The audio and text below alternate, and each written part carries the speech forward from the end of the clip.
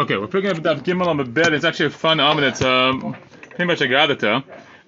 We concluded with the comparison between Hashem and us, right? Where the Chativa, we made Hashem Chativa Achat, and He makes us Chativa Achat. So now we remember in the story where these rabbis went to Rabbi Yeshua and Pekian, right? And they weren't sharing the Torah. He was upset at them.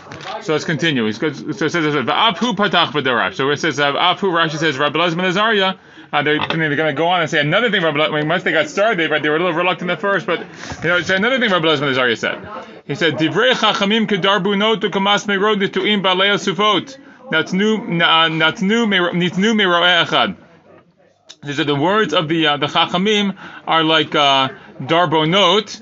Why am I blanking on what darbonot means? Kamas meirod is like nails, planted nails. Ba'alei sufot, they get like gathered together. Nitnu meroeh echad means they're given by one shepherd. Hold on. Darbonot are goads. It's like a stick you use to like poke the animal when you want it to like do the right thing. Go where you want to go.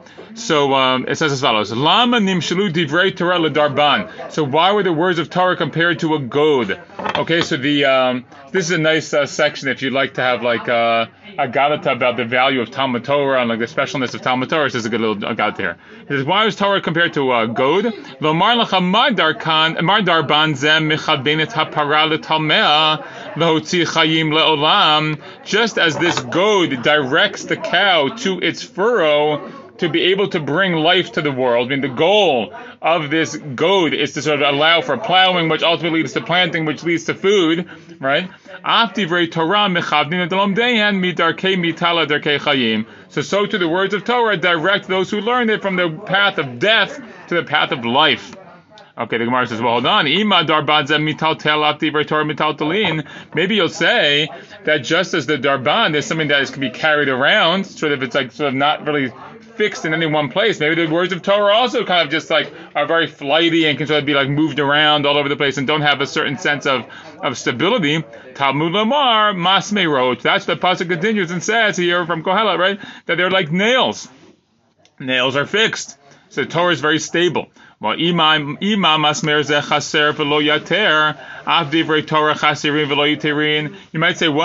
when it comes to a nail can get worn away. It can be chaser, it can be like law. You can lose some of the nail over time, but it doesn't increase at all. So maybe you say the same thing about Torah. It just sort of withers away and doesn't increase. Talmud Lamar Nituim. That's what it says. They're planted, meaning the words are planted. That Divrei Torah, just like a plant grows, so too Divrei Torah can grow. Man nitiyazo para v'rava Divrei Torah parin v'ravin. Just as a nitiyah, the plant, the thing that's planted, multiplies, its fruitful and multiplies, so too the words of Torah. Ba'alei asufot, these things that gather. Elu talmidei chachamim sheyosvim asufot v'oskim b'Torah. So this is a reference to talmidei chachamim who gather together to learn Torah. Halalu mitamin behalalu mitaharin. These ones will declare something to be tameh, and these ones declare it to be tahor. Halalu osrin behalalu maturin. These ones say something is prohibited. These ones say it's permitted. Halalu poslin behalalu machshirin. These ones say it's invalid. These ones say it's valid. So Shema Yomar Adam Heyachani Lamei Torah Me'ata. Maybe a person will say, well, how can I learn Torah? If there's so many different viewpoints, from one side to the other, how can I even learn Torah? I don't know what's going to be correct. So Torah says, Talmud Lamar, the pasuk says, Kulam Nitnu Mira'eh Echad. They are all given from one shepherd. El Echad Nitanan. One God gave them. Parnas Echad Amran. One leader said them. That's reference to Moshe Rabbeinu. Mepi Adon Kol Ma'asim. From the mouth, as it were, of the master of all deeds. Baruch Hu, blessed is he. Tichtiv, as it says, by Deber Elokim et Kol Hadvarim Ha'ileh. As God says, that God said all these things. Okay, so it says, Afata, so you too, Asei Oznecha Ke'afar Cheset, make your ears like a funnel, Uknei Lecha, and acquire for yourself, a Leiv Mevin Lishmoa, at Divrei Metamim, but Divrei Metamim, you have to make your heart be able to hear both the words of those who say it's Tamim and the ones who say it's Torah, at Divrei Osrim, but Divrei Maturin, at Divrei Poslim, but Divrei Machshirin, right, so you have to be able to hear all these different things. So it's this beautiful idea, right, that the Torah encompasses all these different ideas, one side to the other side, it all comes from Hashem, and this is the wonderful part of Torah.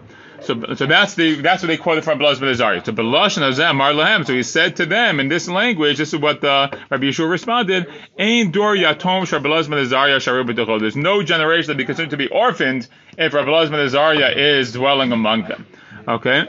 Now, the Gemara says, okay, great. So after he said all these wonderful, they said all these wonderful divrei Torah from Rabbi Elazar ben Azariah, but leimer lebehedya. Why didn't they just say it straight up? Like, behedya means explicitly, but it means like right away. Like, why were they so hesitant to say what they had learned in the Beit Midrash? And they were like, no, Rebbe, you teach us. I mean, what was the big deal?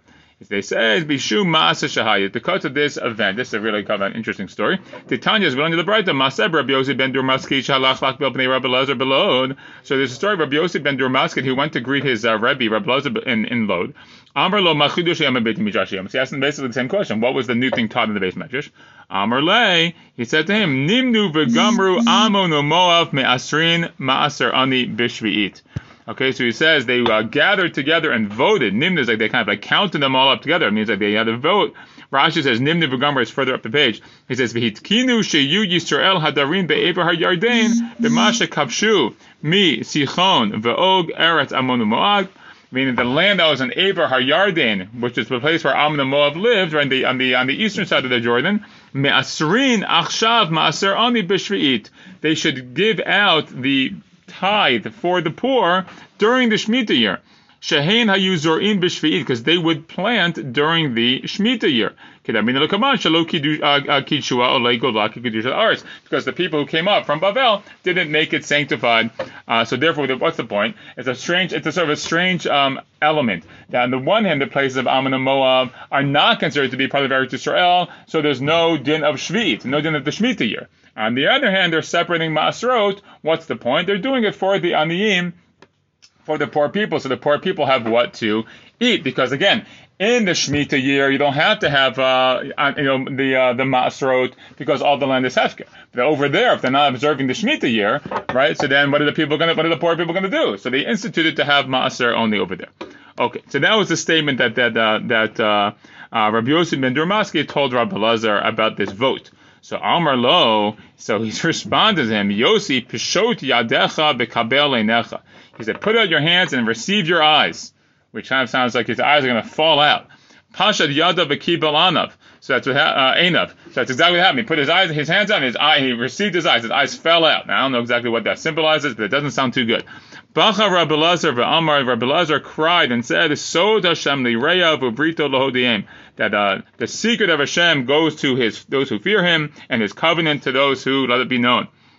So anyway, it's not so clear exactly what's going on here, but he was pretty upset about the idea. Rashi says here, Peshot Yadecha, Huksha be'enav shenatan atara la'oto doresh, v'alo mibot anshe knesset agdola hayta takanazo. So Rashi says that what the problem was is that he found it very difficult that this guy gave credit, that this Rabbi Yossi ben Durmaski gave credit to the people who kind of came to this decision, but this is already way back when the anshe knesset agdola they had this takana, right? That's what he's about to say now. Amar lo leicha mor lahem. He says, go tell them, al tachushu leminyanchem. Don't get so worried or like worked up about your minyan, about your vote, essentially. Kach mekublani meraben Yochanan ben Zakkai sheshama meirabo v'rabo meirabo. I already have a tradition from Yochanan ben Zakkai, heard from his Rebbe, he heard from his Rebbe. Hilchot al-Moshe b'Sinai, Ammon u'Moav me'asrin ma'aser ani b'shvit. Okay? He said, they already have halacha Moshe Misina, this is what they do. So this is ridiculous. What you told me is ridiculous, and that's why I'm so upset that you told me that, and therefore you had to have your eyes come out. So, okay. And you might, I don't know, it just occurred to me now, there is a phrase that says, Chacham einav barosho, like, it's a phrase, right? Like a Chacham kind of like can anticipate sort of thing, so maybe that's sort of like symbolic, like, you lose your eyes. It means like you have no common sense.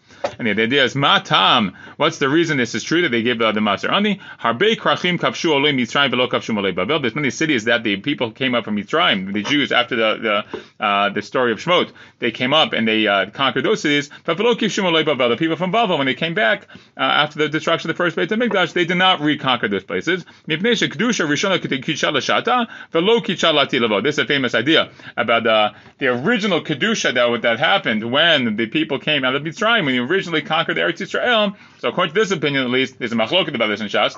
It says that the original one was Kidsha L'Shata, for its own time, but not Le'atid Lavod, not for all time. And therefore, these places, on Ammon and Moab, they lost their Kedusha.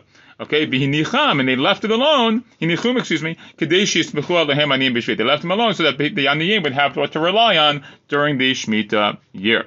Okay, so it's a pretty scary story. So you can understand why, if that's the precedent, that if you repeat things to your Rebbe that kind of are inappropriate or the wrong thing, you have pretty harsh consequences. So maybe we can understand why these rabbis didn't want to tell Rabbi Yeshua what they had heard in the Beis Medrash. And the end of the story is Tana la'achar shedijash v'dato.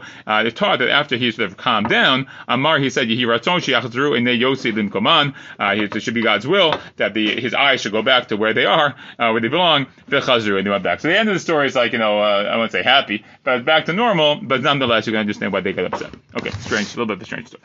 Tana Rabbanan, back to the halacha issue. We discussed cheresh for a while. Ezehu shota. What is a shota? Shota, we said, is somebody who doesn't have full mental faculties. But how do you define that? So it says hayotzei yechidi balayla. It's somebody who goes out alone at night. V'halan beit hakvarot, and somebody who sleeps in the cemetery, I guess like overnight.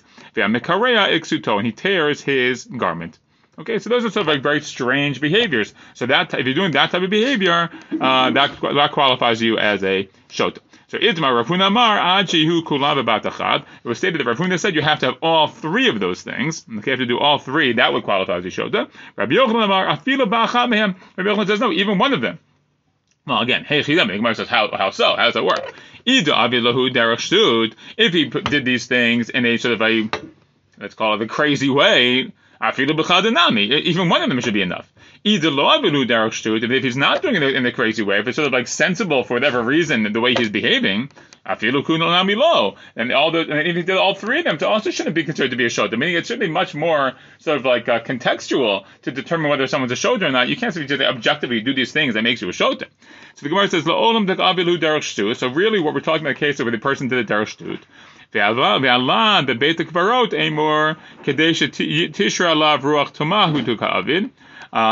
really it's about doing a derech shtut, and somebody who lies and sleeps in the Beit HaKvarot, so it's not necessarily problematic because he could be doing it in order to have a ruach tum'ah upon him. Rashi says at the last Rashi in the page, it says ruach shedim shesayu liyot mechashev. He wants to get like a spirit of the demons so he can do witchcraft. So then I guess again that's not a halachically legitimate thing to do, but it's not a crazy thing to do. That's I guess the idea. Like maybe you want to go to get the place of the spirits, so you go to the cemetery. That's where the spirits are. So you have to figure that out. That's the not crazy.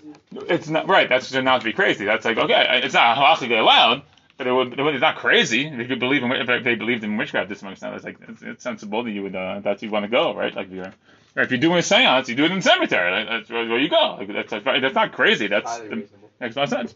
Okay, you're just too rationalist to think that that's sensible, but it's not. But in that world.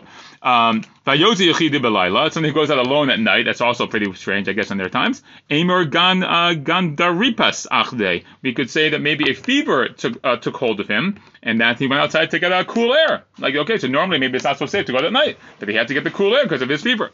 And if he's tearing up his clothes, maybe he has like a lot of preoccupying thoughts. Like maybe he's just sort of like, overcome with like thinking about other things, and he sort of like isn't really paying attention. He's sort of doing things mindlessly or something. But again, the point is that's not crazy behavior. That's not like a shota behavior. It's unusual behavior, but we can kind of explain it away. And if you can explain it away, then we're not going to label you as a shota. But once you're doing all those things, so that's like somebody who, or like an ox that gores an ox, a donkey, and a camel. I mean, the Gemara in Bava Kama already talks about making a shor tam, which doesn't normally gore. How do you make a shor muad? So in that discussion, something is very specific. Like this shore gores other oxen, or gores, dogs, or gores whatever, or gores people, whatever it might be. But if at a certain point you might say it's just across the board, it's considered to be a shor muad. If it gores all three things, a shor, a chamor, okay, now that's enough. And now we see you're just a wild ox. So same thing with this guy. You might have explanations for each individual one. Once we see you doing everything, you're like a muad in a certain sense, and therefore you're considered to be a shota. More to discuss there, but we'll discuss that B'ezrat Hashem tomorrow.